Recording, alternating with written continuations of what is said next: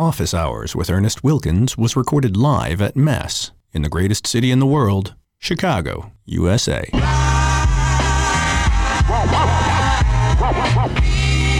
to Big Talks for the Superstars. Tonight, great guest, the incredible. Welcome back to Office Hours. I'm Ernest Wilkins. Office Hours is a podcast about the business of culture and is made at Mess, a design, development, and content studio located in Chicago. Mess helps brands tell the story online and off, so find out more by visiting www.madeatmess.com.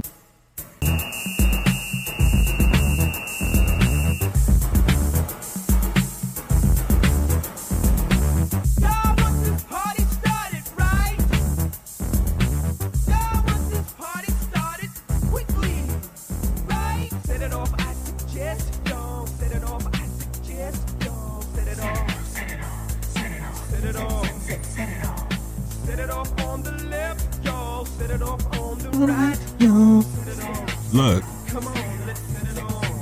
if you don't know this song, you might not understand today's conversation, but that's okay, because there's a culture behind this song, and we're gonna explore some business behind it, okay? All right. So my entire, I think, I gotta do the math on it. I'd like to say probably 85% of the women on my mom's side of the family are all members of the Alpha Kappa Alpha sorority, a historically black sorority. I am really inspired and continuously just like amazed by HBCU culture, and having attended Florida A&M, having my family go to Alabama A&M, Alabama State, Dillard, having a ton of friends who went to Howard and a ton of friends who went to Morehouse, and neither one of them shut up about it. I mean, we can do this all day.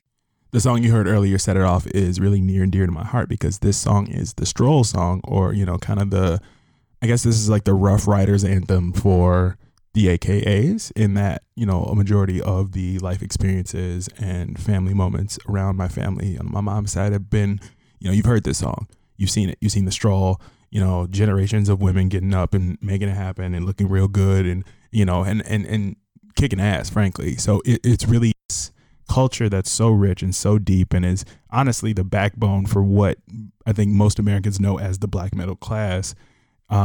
It's been kind of a really frustrating scenario over the last couple of years to see the continued, you know, downturn in terms of revenue, in terms of students attending historically black colleges and universities. And I need to be very clear here. You know, I probably am as much of the problem as anybody else. You know, went to school at an HBCU, but also didn't necessarily graduate from one. I think the biggest thing for me is to kind of understand, like, okay, without the support and the continuous, you know, following of these organizations, I do believe we're going to lose a really key and important part of American history. So I think today's a perfect day to really hone in on this demographic, but not only from the standpoint of the schools themselves, because I think that's a little out of my weight class, but thinking about the culture surrounding HBCU sports. So HBCU Game Day is an online and now broadcast medium that focuses on HBCU sports across the 4 conferences. These 4 conferences consist of 48 teams across several states and have a lot of real rich history, some of the oldest rivalries in college football, some of the biggest rivalries in college football. What's Up Southern Classic. While we already know the scourge of college sports is something that needs to get rectified, I think one of the biggest things is we also have to rectify the fact that these are also some of the biggest sources of American traditions we have. I mean, rivalry games like Grambling versus Southern, you know, these kind of big moments that take place within the real, you know, cultural landscape of this country and also affect so many people's lives. I think it's really important to study this culture, but not only that, to really talk about somebody who's actively trying to bring something that is, you would think would be a no-brainer resource to these schools with this rich history and all of these teams that have all this great talent. You know, you're seeing, you know, top flight 5-star recruits even go visit HBCUs, even if they don't unfortunately end up attending, because they understand the value and they've been taught the importance of these legacy institutions. So today I wanted to take a moment to talk to Stephen Gaither. He is the man behind HBCU Game Day, that aforementioned broadcast platform and online platform surrounding the best and brightest of Black college sports. So let's tap into it. I'm really excited. I hope you enjoy this one, and let's get into it. Stephen Gaither, the man behind HBCU Game Day. I'm really happy to have you aboard. Welcome to the program. I appreciate you so much for having me, Ernie. All right, so I want to take a step back because the contextual, piece of this that I want everybody to understand is how much opportunity is available, to this market and the people who are in it and are working around it. So before we get to that, though, I want to talk kind of about your background and upbringing. Can you kind of give us a story of how we got to where we are now? Yeah, wow. So I'm from North Carolina. From a small town just north of Charlotte. I'm always into sport. And then at some point I got more into reading about it than actually being good at doing it. I found out that I was better about that. And so I decided with some help from some other folks that I wanted to be, do journalism, get ready to go to college, and wasn't really sure where I was going. I had bad grades my first couple of years, and then I decided, hey, if you don't get this together, you're not going to college. So I was able to get things together. I wanted to go to Hampton University. Thought I was going to go to North Carolina A&T, but I ended up going to Winston-Salem State University, which is about 45 minutes away from where I'm from. So, got a chance to go to WSSU. And that's about the same time that Stephen A. Smith was really starting to make his mark at ESPN. And then I found out that he went to WSSU as well. So I was like, okay, well, if he can make it to where he is from that school, then there's a good chance I could as well. That's really inspiring to hear too, because I think a lot of people don't sometimes understand the lineage of a great Black sports journalist. And I know a lot of people think of Stephen A. Smith as just like a loud character, but he's one of the hardest working journalists I've ever encountered in my life. Oh yeah, no doubt. I mean, definitely. He is. That's the reason that he got on ESPN is because he consistently broke stories. He consistently, and the way he did that was he consistently went out, had conversations with people, got the right sources, and was able to know information before everyone else, and that gave him a leg up in the reporting world. And then eventually he transitioned to being a columnist, and there weren't a lot of Black college sports columnists at that time, so. He definitely was, before he became what he is now at ESPN, he definitely paid his dues to get there. So big shout out to him. So I went there for 5 years. On the good 5-year plan. And, like everybody else, I wanted to go to school and work for the 4-letter network, in the sports world. But then, graduated in 2009. The economy was really bad. Oh, yeah. Journalism was already bad even before the economy was bad. So I was like, maybe I don't want to do that. So took a year off from doing journalism at all. And then I said, the working world just sucks in general. So I might as well do something I want to do. And, so I was working customer service jobs during the day and just started freelancing at night over in the Raleigh-Durham area, which is where I was living after I graduated school. And, did that for a couple of years and was hoping, working during the day and then trying to live my dream at night. And I just got to the point where I saw people passing me by and I was like, I know that there's something else. I know that I have something I can give, and I know that I'm good at this. So just started kind of just trying to figure out something that could restore my confidence and also build my resume and see where it could lead. So I just, remembered, when I was in school, obviously I covered WSSU and we're an HBCU. And so I was familiar with that world. And I realized there really wasn't one place digitally that you could go and really get the information, not only information, but also just content and just, some just good information on HBCUs. So I figured so you made I would try to start. Right. So what was that? Yeah, that's amazing, because I think the larger question is around the gap in the first place. And I'm really, I want to commend you for recognizing the lane and going, oh, I can fill that lane. That's exactly something that I think, a lot of people don't necessarily take the time to do when they're searching for whatever they want to be or whatever they want to accomplish. It's like, hey, if you are in a situation where there's this wide and open, audience, right, and you don't take advantage of it, somebody's going to, so it might as well be you. Right. Well, I think I saw the potential in the audience, even when the audience there wasn't there itself. So like, in HBCUs, for people who don't know, there's different, there's so they stretch all the way from Delaware to Oklahoma, which is a wide range of areas, and each one is different and unique in their own way, even though they have the shared history of educating black folks. And so, I mean, there's four conferences primarily in the NCAA that are made up of HBCUs. Two of them are Division II, the CIAA and the SIC, who are the older two, and then there's the SWAC and the MEAC, who are Division I. So, people will follow their own schools. People will follow their own schools, and they would try to keep. But I noticed like there was like really some online message boards. Anna Dan was one of them that I used to go on a lot, and I realized that there was an audience there that would bring in their news from this part of the world, or bring in their news from from this media outlet. Because at Winston-Salem, I didn't really know it, but we were very, very fortunate. The Winston-Salem Journal covered WSSU extensively. I mean, we had a beat writer.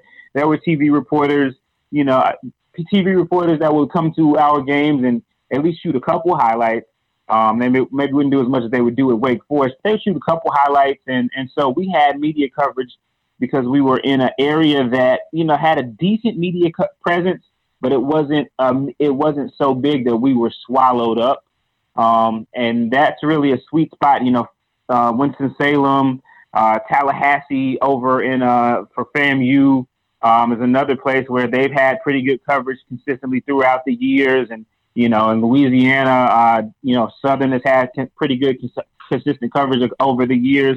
But a lot of the schools that are in either small places where there's really no media, or in big places like, in D.C., even Howard University, they have, there's been many times where they haven't had a beat writer from the Washington Post. Right. You know what I mean? They had, or, TV wise, they didn't have people that were consistently covering them, dedicated to getting those stories and going deeper than just the surface, and not just showing up when something went wrong. Right. And that's kind of how it's been operated in a lot of different places. So, and it's again, this is, go ahead. I was going to say it's very interesting too, because looking at stats, and it's actually really serendipitous that we're talking today, because Jamel Hill dropped a piece for the Atlantic talking about why black athletes should considering leaving professionally historically white organizations and colleges.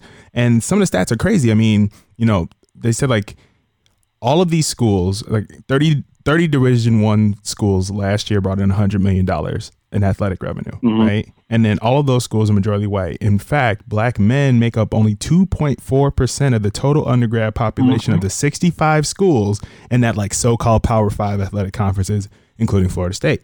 But like you look at the numbers on the proportional side in terms of who's playing, and it's black men make up 55% of the football players in all of those conferences, as well as 56% of the basketball players.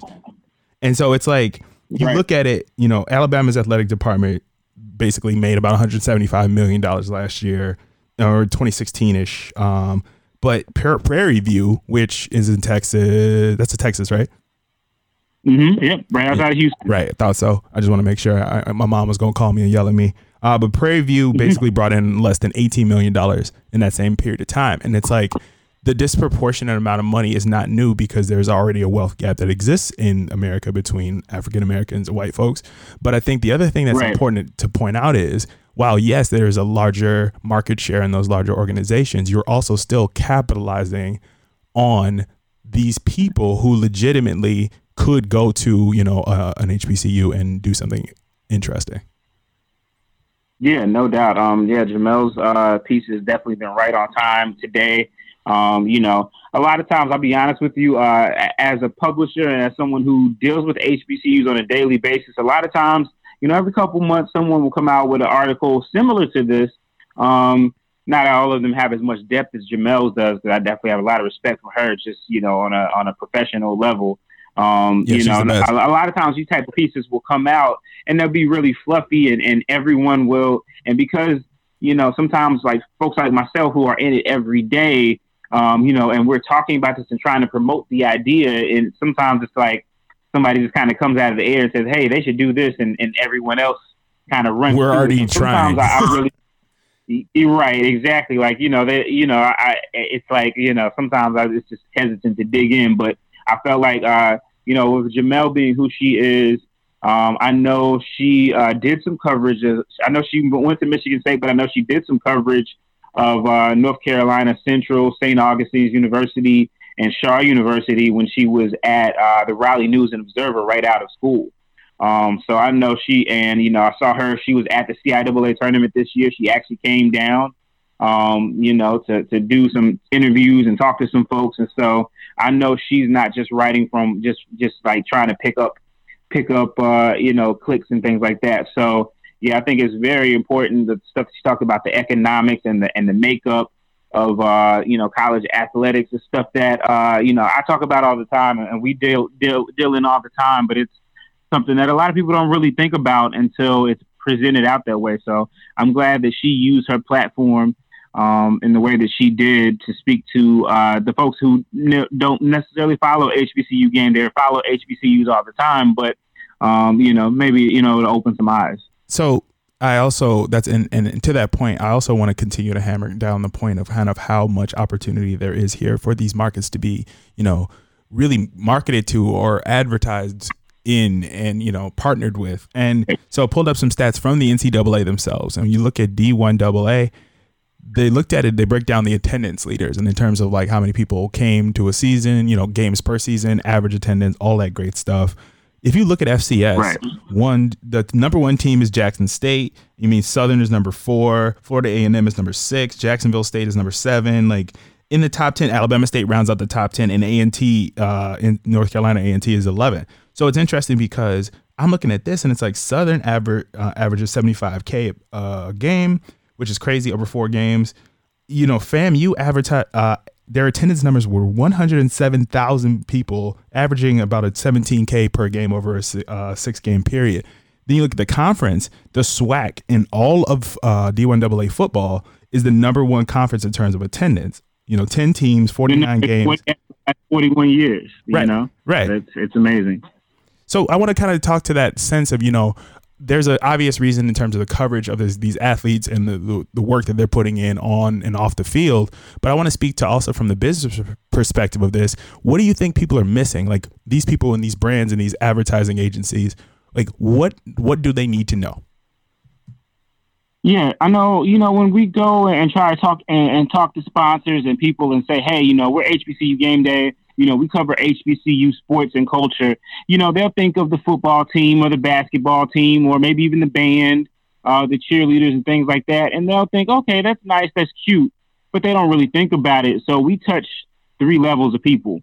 We touch the prospective students who are looking to, who are the young kids who are, soaking up social media. They're the ones that a lot of times they'll get their first impressions of what HBCUs and HBCU sports are from someone like us. Then you got the current students, but you've also got the alumni. And I don't think people understand the impact that HBCU alumni have. These are Black folks, who are, have graduated. So, anywhere from, their early 20s all the way up to their 60s and 70s who have money, who have jobs, who have income, who buy houses. Who go to nice restaurants, who travel with their team, right? So there's a whole economy around that. Mm-hmm. I mean, you talk about Southern. I mean, as much as they fill up their home stadium at Mumford, they go across the SWAC and wherever Southern plays, there's a crowd. And so that crowd doesn't just show up. They don't have just a magic carpet, right? If they're going to a game at Jackson State, right, they've got to get in cars. They've got to, if they're going to stay overnight, they're going to have to stay at a hotel, right? Or they're going to stay at an Airbnb. There's so much infrastructure too. There's so much infrastructure that goes along with just the idea of an away game or tailgating. And I'll make the claim and stand up on it that I think that the tailgating culture in HBCUs and in colleges is better than any other tailgating experience you can have in this world, and I stand on that. Yeah, no doubt. I mean, it's almost to the detriment of the football sometimes now these days. I mean, you said people don't even go in the game. I know my daughter at Winston-Salem State. I mean, it's our tailgates have gotten so big that it's like, man, people will go and they will spend the entire just time at the tailgate, and they won't even be able to, and they won't even get it. They don't even go to the game. Because they're just having such a good time. You know, they're seeing people they haven't seen in forever. You know, they're seeing their kids. They're seeing, you know, they're just having a good time, reminiscing, you know, exchanging business cards, things like that. So there's a lot of, you know, buying merchandise. So there's a whole economy around HBCU sports that I don't think people understand. And so, you know, with us at HBCU Game Day, like I said, you know, I saw an audience that really was there, but it hadn't been put together. And so, you know, I didn't have money to, you know, buy advertising and say, hey, HBCU Game Day is this. I just had to crank out good content, and then I had to really sell it on social media. And, you know, the numbers speak for themselves. You know, we've never bought followers or anything like that. Everything has been organic and a grind. But right now we're sitting at 45,000 Facebook fans, 22,000 followers on Twitter, and closing in on 16,000 on Instagram. And these are places where, you know, our numbers are the largest for anyone who just concentrates on HBCU sports and culture, right? So, you know, we've had a lot of success in that area. There's still a lot more ground to gain, and we've really only tapped the surface. For us, you know, we haven't had an infusion of capital. We have a very small staff.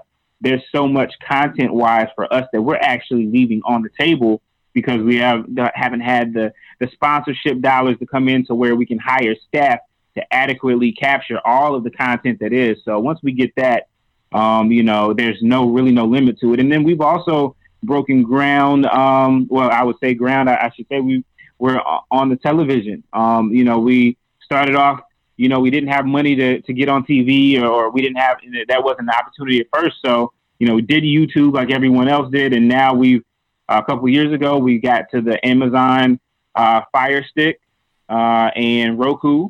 So you can actually see our content on those channels. And starting this week, starting on Saturday, September 7th at 1:30, our television show is going to premiere. It's called No Huddle. And so it's going to be a look ahead to the day's football action. So really excited about that. But yeah, you know, it's just, there's a whole economy of people and who love that. And the thing about it is, you know, someone asked me last year, what's been the key to HBCU Game Day success? And I had to sit and think about it. And it came to me one day. I was like, it's 5 C's. It's creating collaborative content that connects community. So, you know, damn, sorry, that was, hold on. That's, yeah. Whoa. Like, one more time. You got to say that again slow so people can write it down, because that's a bar. Go good.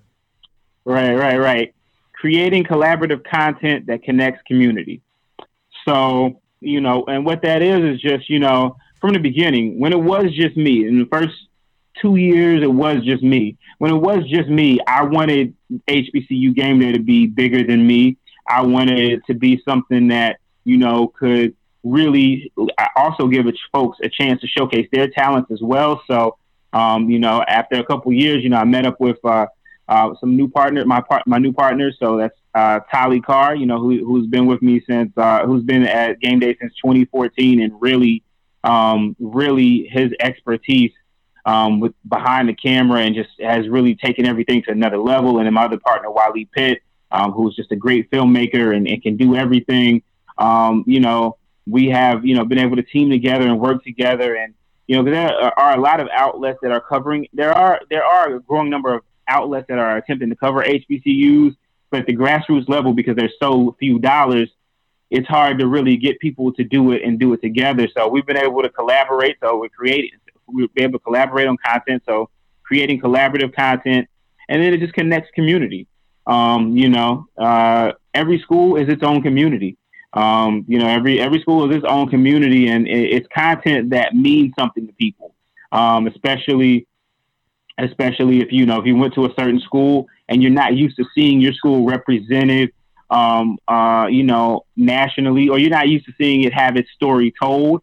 There's so much pride in these schools, these institutions of higher learning, that people, you know, connect to that. And so we're not just making content to make content. We're not just saying, hey, here's, some cute dogs. It's content that connects and it empowers people. So, just really proud of what we've been able to build and accomplish and what we will accomplish in the future. Despite a lot of obstacles, despite a lot of setbacks. This has been something that's slowly in motion. I looked the other day and it had been 7 years since the first game that I went to back in 2012 when I was trying to start off on this journey.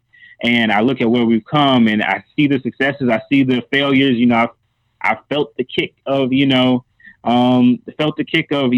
that we had a streaming agreement with someone, and then the big boys come in and basically say, hey, actually we've got exclusive rights and you can't do that 2 days before the season starts. That's so wait, so to be clear, you had a streaming deal on the books, or at least in place, and I'm guessing a larger organization who has a near monopoly on sports straight up was just like, nah, son. Like they boxed you up. Well, we had an agreement. With some schools to stream their games that weren't going to be covered by that weren't set to be broadcast. Right. And there were concerns about contractual obligations. So a couple of days before, the plug was pulled on us on the stream, but it hurt. It really hurt, man. Yeah, it hurt totally. bad. But we just persevered, and we said, hey, you know what? This can either make us or break us. So we started doing. We already had the idea out there, so we started, working on a show.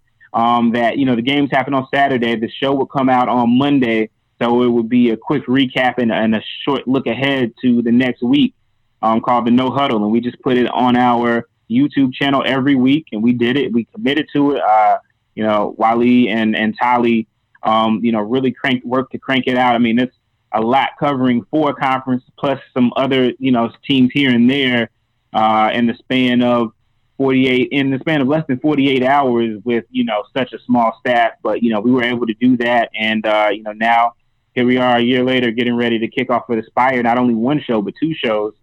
So, that's very exciting for us. And now it's on us to find some sponsors to really make this work. We got the deal with we got the agreement with Aspire that they were going to allow us to produce this content for them, but we didn't have a studio, right? So we had to go to, and this is where that content that creating collaborative content that connects community.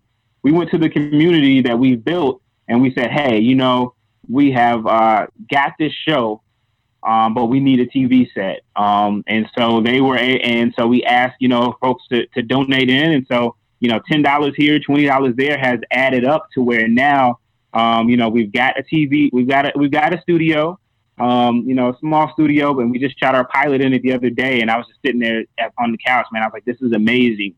It says something, when people, when you have your vision, not only supported by, when thousands of people support your vision and want to see it come to fruition, and not only just to say, hey, I support you, but actually put their dollars behind it and put their money behind it. So that's the thing that keeps us going and keeps us pushing when, even when there are obstacles in our way, because we know that there's a greater purpose for what we're doing. So, it's just trying to figure out how to continue to make it grow and work, and also make it, something to where we can, profit. We just had a young man, Wilton Jackson, who interned for us and did some great work for us, and won some NABJ awards, but we didn't have the budget to pay him. We didn't have any money to pay him, right. So he had to take a job with a local newspaper, right? Right. So. In that way, we've been able to increase the coverage and economy of HBCU sports.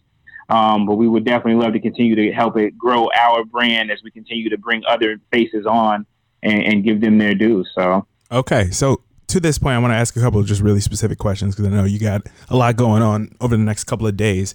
So just for the sake of understanding how this whole thing kind of works, are there any lessons that you think, because even the folks who listen to this who are still in college, who are still going to be, the broadcasters of tomorrow, what is a lesson you wish you knew 5 years ago what is a lesson you have learned that you wish you knew 5 years ago?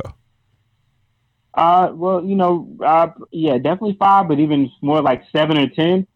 Just being able to find people who aren't like you to work with and be able to work with, right? Because, if you're going, partnership is definitely important. And you don't want to partner with people who have the same vision as you. But it's great if you can partner with people who may not all have the same skills as you, right? So if you're the creative person, you need it'd be great to have someone with a business mind, and has business training or marketing training that they can help you, build your business as you continue to build your content, and just, you have to be consistent. And I knew that 5 years ago, but the level of consistency that you have to have, is just through the roof now. But definitely just to be able to partner with people, you know what I mean? Just tap into all of your community and build a community that, trusts you as a source, trusts you as as someone who knows what they're talking about and that's reliable. So yeah, I definitely would just say, find people to partner with, collaborate with people, because it's much easier when you work with other people, especially from the beginning. Okay, so the next question is more just sports related. Who are the teams to watch this season in across the conferences? Yeah, definitely. So, the MEAC the last 2 years, North Carolina A&T has won the Celebration Bowl. They've won the conference. They've only lost 2 games in those 2 years. So they've been on a great roll with Tariq Cohen getting drafted a couple years ago. Definitely North Carolina A&T and the MEAC.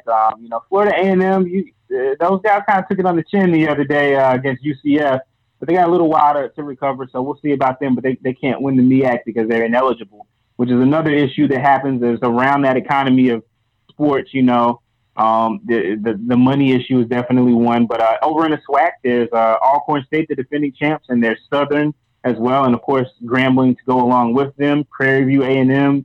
A really exciting team. Over in the SIAC, Tuskegee is always a great team. Miles is a team that's from Alabama that's on the rise. And in the CIAA, Bowie State was a champ last year. I think there's going to be some really good talent at Virginia Union University. And then, I'll say my alma mater, Winston-Salem State University. They've been down the last couple of years, but historically they don't stay down too long. So, there's so many schools to watch. Also, out of the conferences, you've got Hampton. I was able to see them the other day. They've got DeAndre Francois, who formerly played for Florida State. Yep, I know him. Yep, yeah. So there's a lot of talent in HBCU sports overall. Bands, cheerleaders, everything is just amazing. I just love it. So awesome. And I just want to say thank you so much for your time here, because this is something that I am actively supporting, something that I'm really trying to develop and get a larger network around, because I think that stuff like this not only is necessary, but your brand is something that should be looked at in the same level of, sincerity and focus and respect as any of the other ones, because if not us, then who, right? If not us, then right.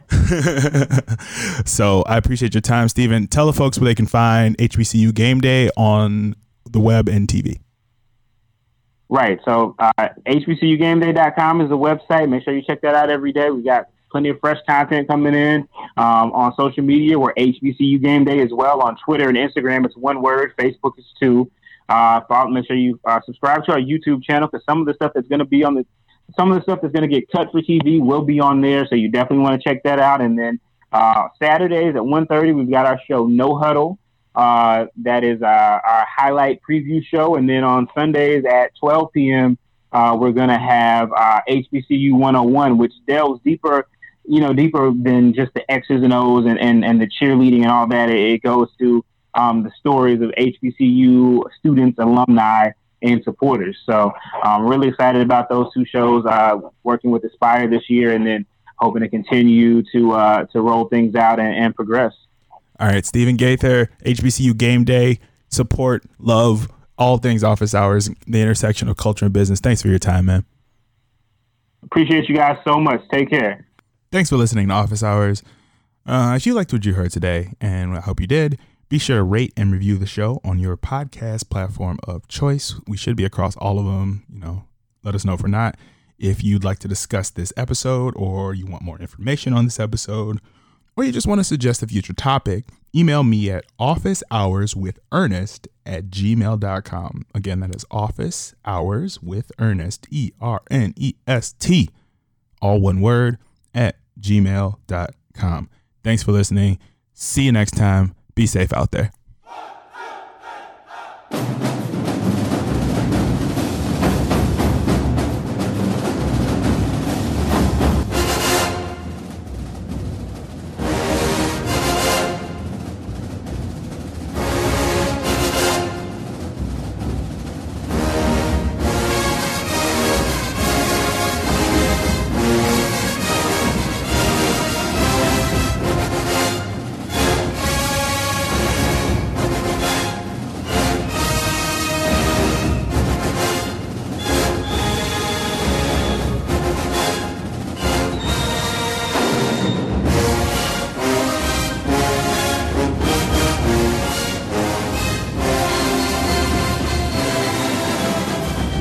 Office Hours with Ernest Wilkins was recorded live at Mess in the greatest city in the world, Chicago, USA.